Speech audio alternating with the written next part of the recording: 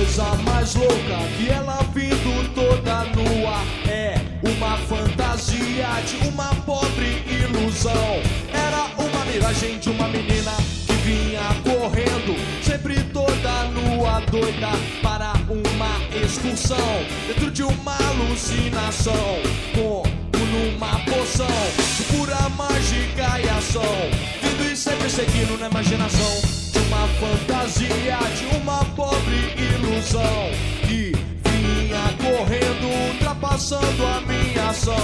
Puxa mais que puxa lá na aceleração da imaginação de uma pobre ilusão e pegando carona no rabo da alucinação.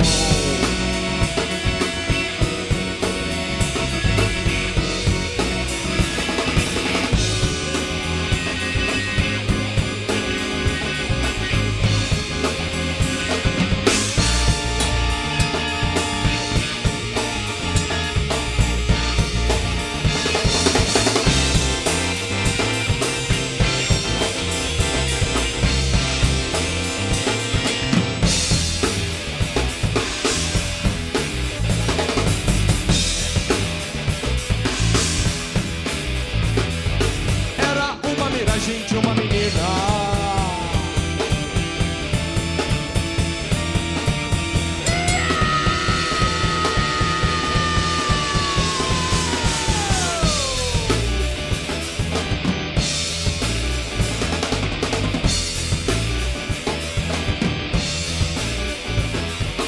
era uma miragem de uma menina que vinha correndo, sempre toda nua, crua, nua, crua, nua, crua, uau.